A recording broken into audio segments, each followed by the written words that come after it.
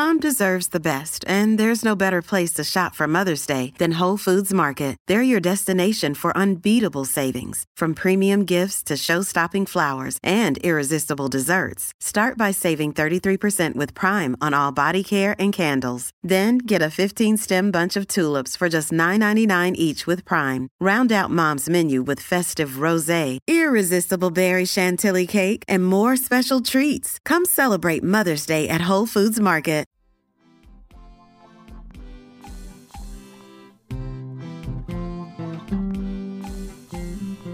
Welcome to Baldhead Bible Podcast, making the Bible come to life, featuring the exposit story preaching of Dr. John Katzian.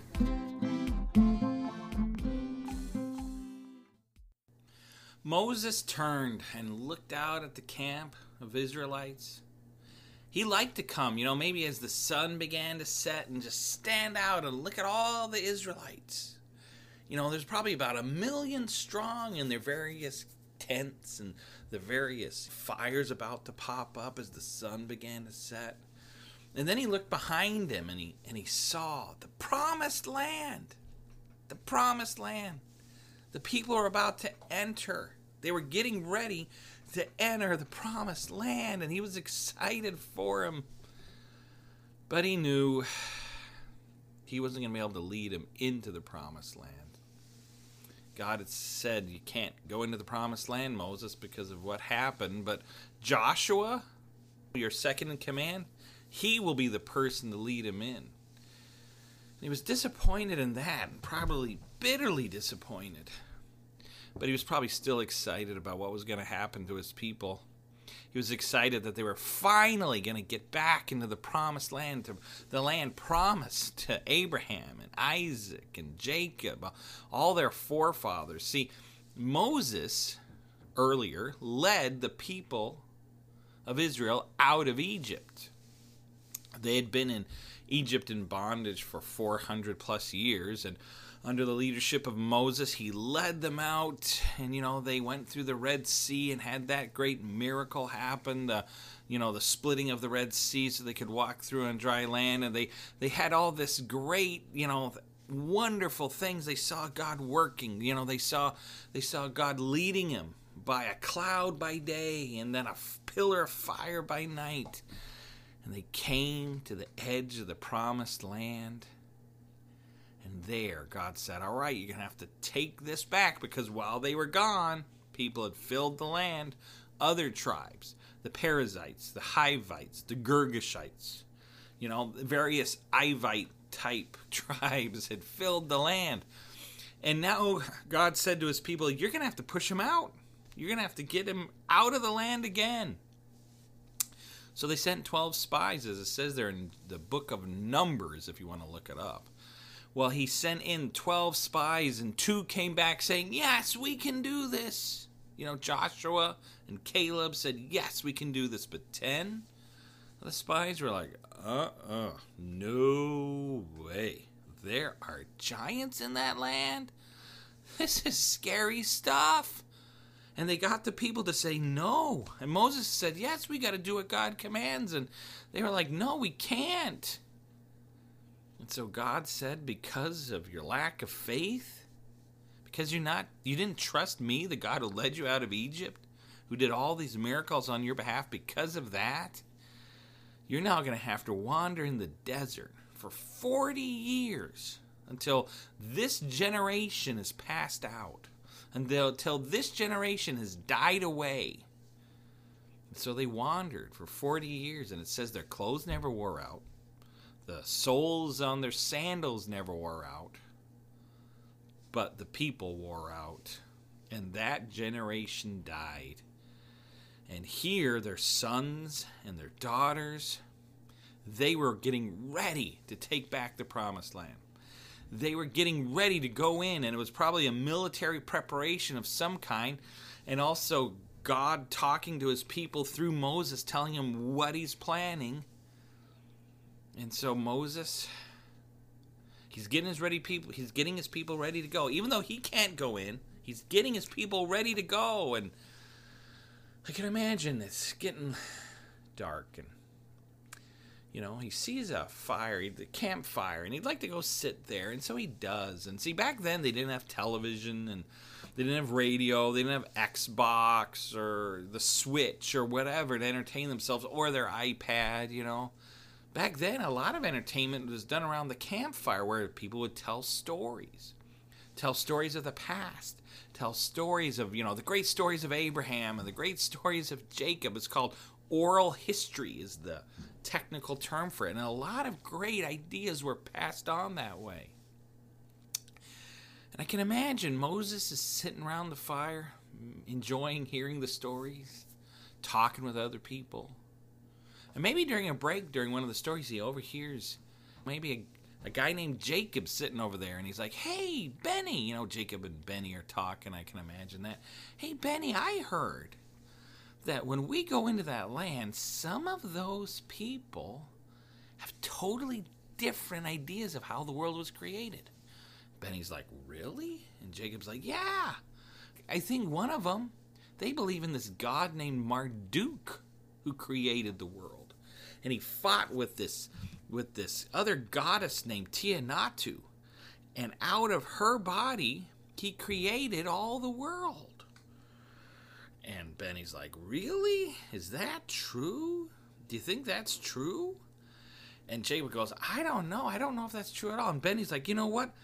I've also heard that there's another tribe that believes in this god named Nabu, who created the world out of water and fought with the god Enki to create the world. And then I've heard this other tribe, they believe in this god, I think named Dagon, that created man out of his blood. Do you think that's true? Do you think all that's true? Creating the world out of the corpse of another god, creating the world out of water? I don't know if that's true. See, it's interesting. Other cultures have these creation stories.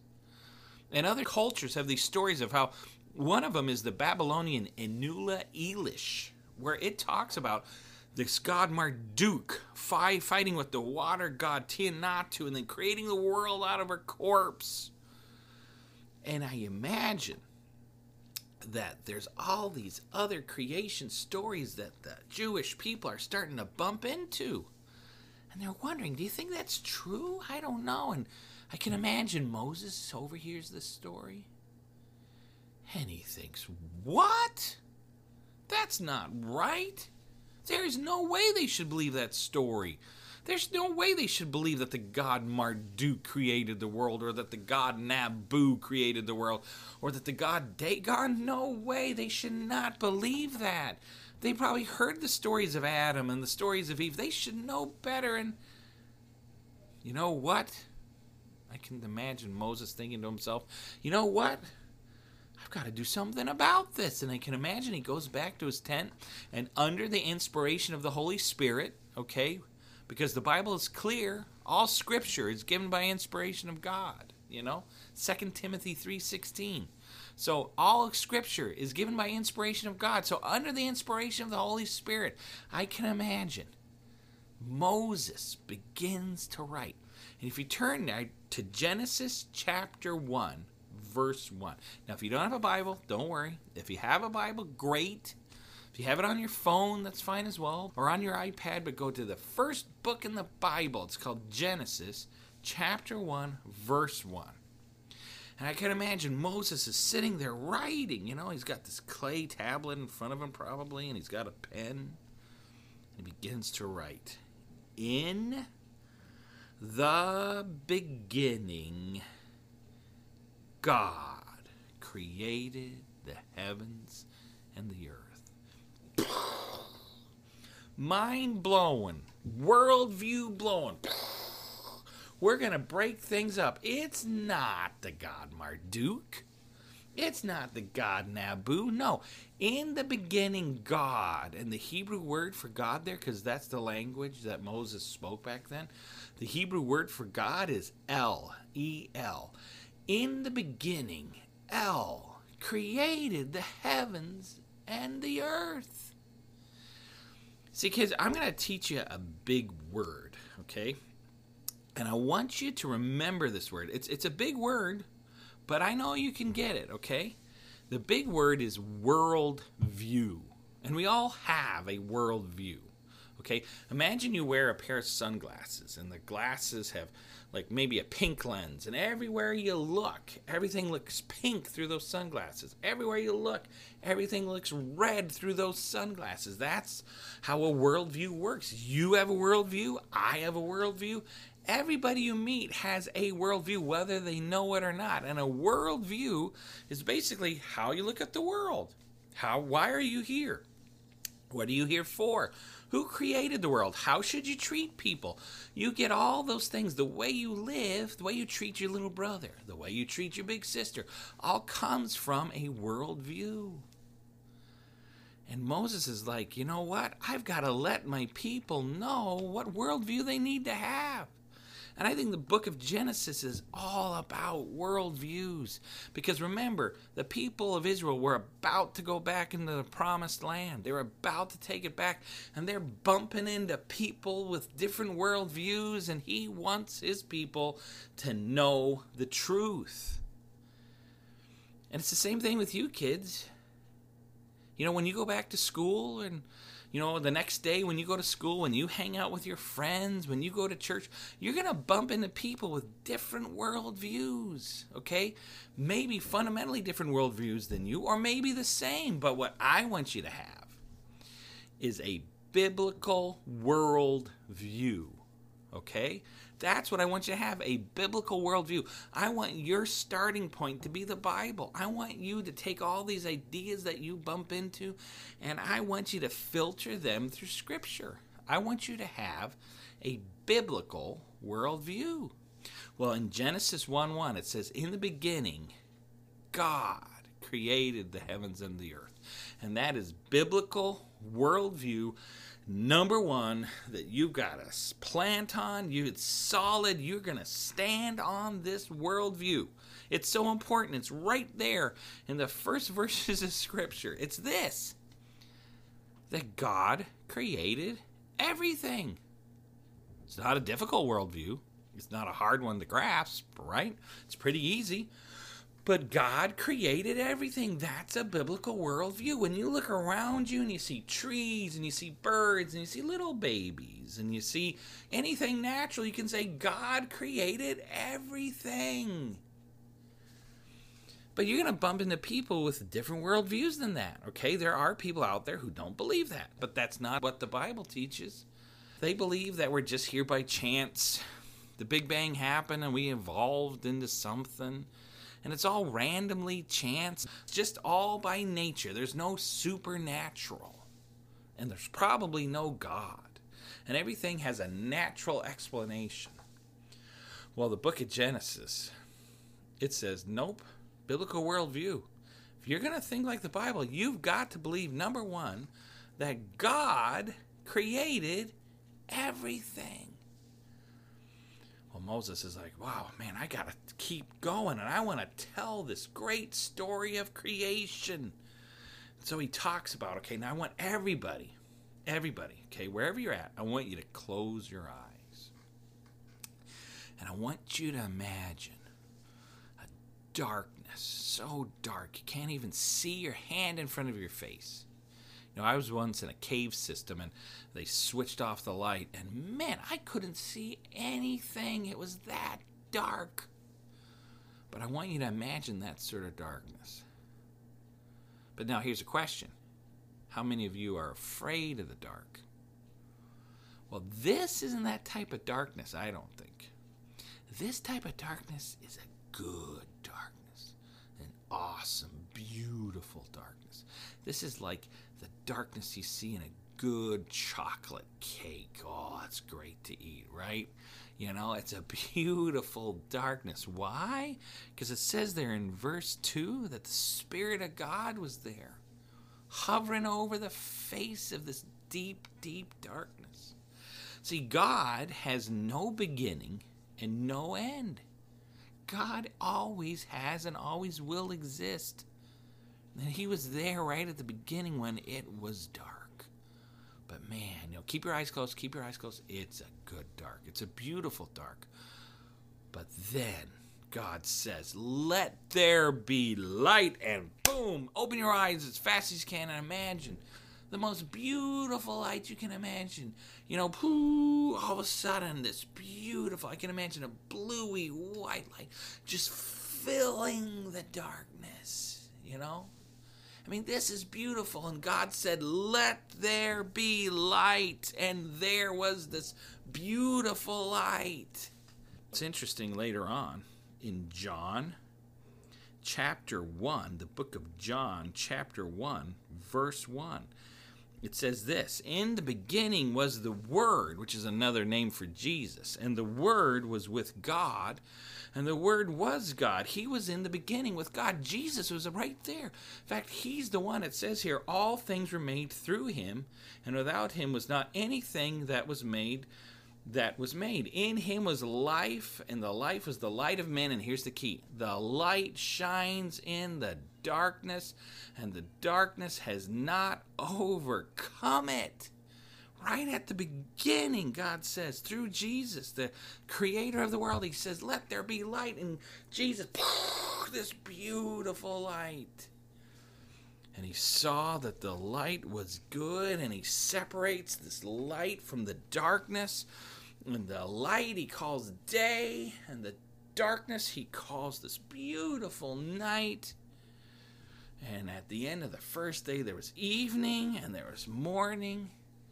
Then God steps back, and he looks at this beautiful light and the beautiful night, and he says that it is good.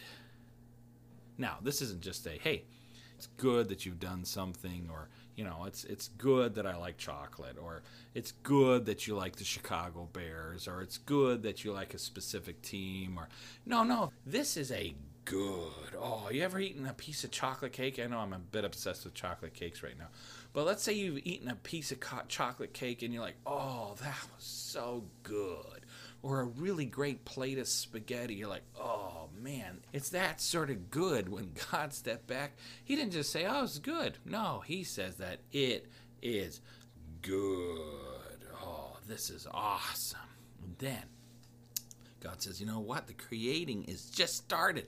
Day 2 comes around, and God says, all right, let's separate and begin to create this expanse. Now, verse 6 here. I'm not a Hebrew scholar, but those people who study Hebrew say this is one of the most confusing verses to translate in the whole Bible. All right? This is an interesting verse. Basically, God says he comes and there's this water that's around the earth. Maybe the earth in the middle wasn't that big, and this big expanse of water that's just circled around the earth. And I can imagine God takes his finger and boo, he begins to cut a line down the middle of that water around the earth, you know, sort of like peeling an apple, I don't know, and he begins to separate. It says he separates the waters from above from the waters from below. And he begins to create this expanse in the midst of the water. So I imagine he begins to push the waters above, pushes them up, and then he begins to push the waters below down into the earth. But then he keeps on pushing the waters that are up, and he begins to create, I can imagine, this beautiful dome above him. He's creating the sky. On day 2, he creates the sky. And he looks up at the sky. You know, every time you see that blue in the sky, remember those are water molecules, I would say, with the rays of light coming through them, and they reflect this blue color. Well, they keep pushing. He creates this beautiful sky, but then I imagine he pushes beyond that. He pushes further and further, and he keeps pushing beyond our sky, and he keeps pushing it out. And I think on day 2, he keeps pushing, and he separates the waters from below from the waters from above. And I think on day 2, he creates this beautiful space we call the universe. You know, if you go beyond our sky, you go into this beautiful blackness. And it's just this massive universe. And I think if you could go to the end of the universe, I think if you could go there, you'd find water. You know, I really honestly believe that. And God on day 2 created the heavens that you can see, that beautiful blue heaven with the clouds. And then he creates this beautiful universe. He creates all of that on day 2. And he steps back and he says that it is good. Oh man, what he's creating here is awesome. And then he goes to day 3 and he goes, all right, let's go back to the earth. We're going to see a pattern here. He goes out to the sky. Then he goes back to the earth. Then he goes back to the sky again. Well, here on day 3, he goes back to the earth, and he begins to separate the water that is on the earth, pushes it out. The idea there is he gathers it in one place. And the word there, I guess, in the Hebrew is this idea of tabernacling. You know, a tabernacle is this place where you go worship God, you know, and I just think it just shows the craftsmanship of God. And he begins to gather the water in one place, and he begins to separate the earth into one place, and he separates the earth from the water. And he calls the water basically the sea or the ocean. And then he calls this dry land, he calls that earth or land. And he steps back and he looks at the beautiful oceans and he looks at the beautiful land, and he says that it is good. And then he says, you know what? I'm going to have to start planting some vegetation right here on the land. Again, here on day 3, he puts down seed-bearing type flowers, you know, little vegetation, little plants that yield seeds so that they can reproduce. And then he puts in big trees that also produce fruit. And not just like apple trees or orange trees, but, you know, like a mighty oak that produces after its kind, or a cedar tree, you know. And so on day 3, he separates the land from the water and says, this is good. And then he begins to populate the land with vegetation, with trees. And then he steps back and he says that it is good.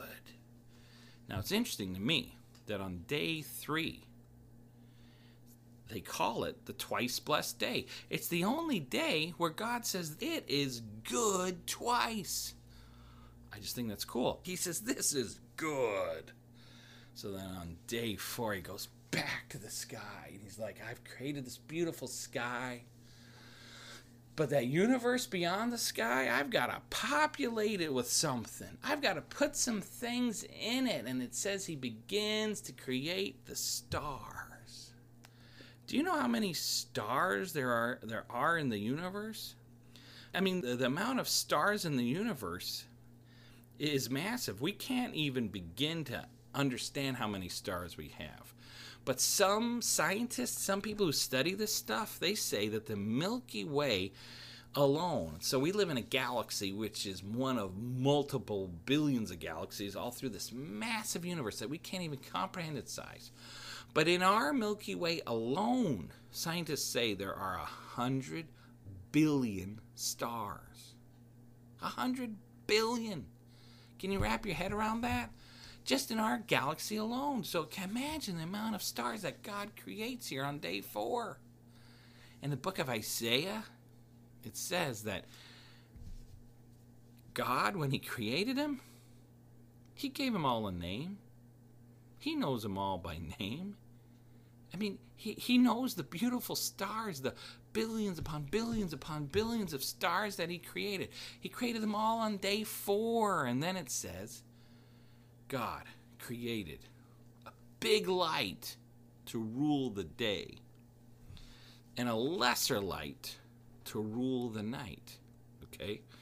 So here on day 4, he creates the stars, but then he says, let's have this bigger light, these 2 great lights, the greater light to rule the day and the lesser light to rule the night. Now we know those, right, today as the sun and the moon. So why doesn't Moses call them, hey, on day 4 he created the sun and the moon? You know why I think he doesn't do that? It's because, remember, they're about to go into other tribes where they worship the sun as a god, and they worship the moon as a god. Remember, they came out of Egypt where they had a sun god who some Egyptians thought was the god, and they named him Ra, and they worshiped the sun. Abraham, one of their forefathers, came from a background where they worshipped the moon god Sin, which is a weird name for that god, but they already worshipped the sun as a god, and they already worshipped the moon as a god. And I believe under the inspiration of the Holy Spirit, Moses is not saying, I'm not going to give these bright lights even names, because I don't want people to think that we can worship the sun and the moon. In fact, I'm not even going to call them the sun and the moon. I'm just going to call them two bright lights. Why? Because I want the people to remember and to know that there's one true God, and his name is El. And he is so mighty, and he's so powerful. He created your God you call the sun. He created your God you call the moon. He created those. Those aren't gods. There's only one true God. Now, if you're thinking, if you're listening, you're like, wait. Hold up a second. If light was created on day 1, but the sun wasn't created until day 4, where'd the light come from those first 3 days? Because everybody knows, right, that light comes from the sun. That's where the light comes from. Everybody knows that. So where did the light come from the first 3 days? You know where I think it came from? I think it came from God himself. I think it came from his glory and his majesty. Some people think he created the light spectrum on day 1. That could be, but I think where that light came from was the beauty and glory of God. It talks about in the book of Revelation that the new earth and the new Jerusalem, we won't need the sun because it's going to be lit by the glory of God, by the glory of the Lamb of God. We're not even going to need the sun, and I think his glory just permeated and made everything beautiful light. But on day 4, he's like, all right, I now give that job to the sun. And he gave the sun, boop, you now have the job of giving out light. So on day 4, God creates the stars and the moon and the sun. And he steps back and he says that it is good. Well, on day 5, he goes back again to the earth. And he's like, all right, I've got to fill this beautiful ocean with something, and this beautiful sky with something. And so he creates on day 5 all the fish to fill the seas and to fill the ocean. And he says, hey, go forth and multiply. Just swarm and fill the oceans with other fish. He made cod, and he made haddock, and he made all these other things. And it's interesting that in verse 21 there in Genesis, it says that he also made in this water the great sea creatures. Now, some translations say the great sea monsters. What's interesting is the word there for great sea creatures. We would see it as a whale today. These are the big fish, the massive, if there ever was a megalodon, these big, huge fish, right? Well, what's interesting is that the people they were about to encounter in this land they were going to take over, they had a specific monster that they were afraid of in the water. And we would probably see it as, we probably would see it as a whale today, but back then they saw it as some great, mysterious, demonic monster, and they had a specific word for it, all right? And the word for this sea monster that they were afraid of, Moses uses right here to talk about these great sea creatures. And again, he's essentially saying to the people, don't worry about this monster. Don't worry about this so-called fish monster. No. It's okay, because my God created that. Don't be afraid of that. My God created it. He filled the sea with beautiful fish and octopus and all these great sea creatures, massive thing. Don't be afraid of it. And then Moses says, all right, on day 5, I'm not only going to create the fish, I'm going to fill the sky. And he creates on day 5 all the birds, all the beautiful flying birds, the eagles and the hawks, and the sparrows, and all the way down to the little bitty hummingbirds. You know, those little things which are fun to watch. He creates them all on day 5, and he steps back, and he says that it is good. Well, he's getting to day 6, and day 6 rolls around, and God stays on the earth, and he begins to populate the earth with animals. And it says he creates 3 types of animals. He creates cattle, he creates creeping things, and he creates beasts, all on day 6. Now, the cattle are the type of creatures that people would use to domesticate and to use around the farm, like a cow or an ox or a bull or, I don't know, a dog, man's best friend. I wonder if that would fit in there. But technically, it's like ox and animals and horses and donkeys and that sort of thing that you can use to create milk or plow a field or whatever it happens to be that you can domesticate. Now, the creeping things are all these little insects that you see, when you think of it. The cockroach, pretty ugly, but I think before the fall they were probably useful. And then ants, millions of ants, and the beetles and the little caterpillars. And then he also created the beasts. I can imagine those animals that you're like, I don't know if I could tame that animal or not. They look pretty scary, like maybe an elephant or a tiger, or a huge gorilla or a bear or a panda bear, So on day 6 he creates cattle, creeping little animals, and all the beasts. He basically creates all the animals fall into those 3 categories on earth. But then God turns and he comes to the high point of his creation, the best thing imaginable. Now remember, he's created billions upon billions of stars that are amazing. Do you know there's one star out there that has at its center of its planet, there is a diamond as big as our Earth? Do you know there's a planet out there where it rains literally glass? Now, I don't know if that would be a cool place to live or not, but that would be amazing to see. I mean, he's created the sun, which is this massive, huge, beautiful thing. He's created some amazing things. The eagle and the huge albatross with its massive wing and that beautiful whale. I mean, he's created some awesome things, but nothing compares to what he is about to create next here on day 6. He is so excited. This is the pinnacle of his creation. And God steps back and he begins to create. Well, if you come back next week, we'll find out what it was. What is this amazing thing that God created? Of course, you can read ahead there in Genesis chapter 1, which I would encourage you to do. But man, it's exciting to see what God created. And I just want to leave you with this thought.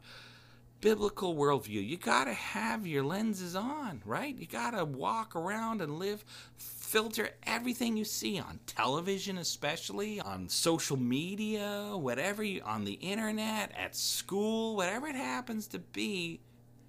All those messages, all those ideas, how does this equate with this biblical worldview you're beginning to form?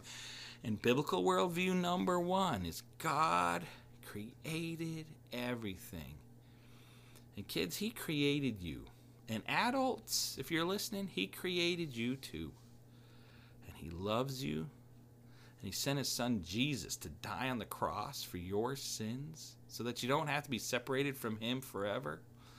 And I keep going back to what the Bible says, right? It says in Acts chapter 2 and then later on in Romans chapter 10, all who call upon the name of the Lord shall be saved.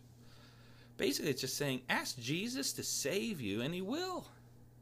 And I'd encourage you, man, if you've not asked Jesus to save you, man, ask him to save you today, and then decide, I'm going to be loyal, and I'm going to follow him the rest of my days. That's what I want to do. And when you do that, man, we get to follow this amazing God that we encounter here in Genesis chapter 1.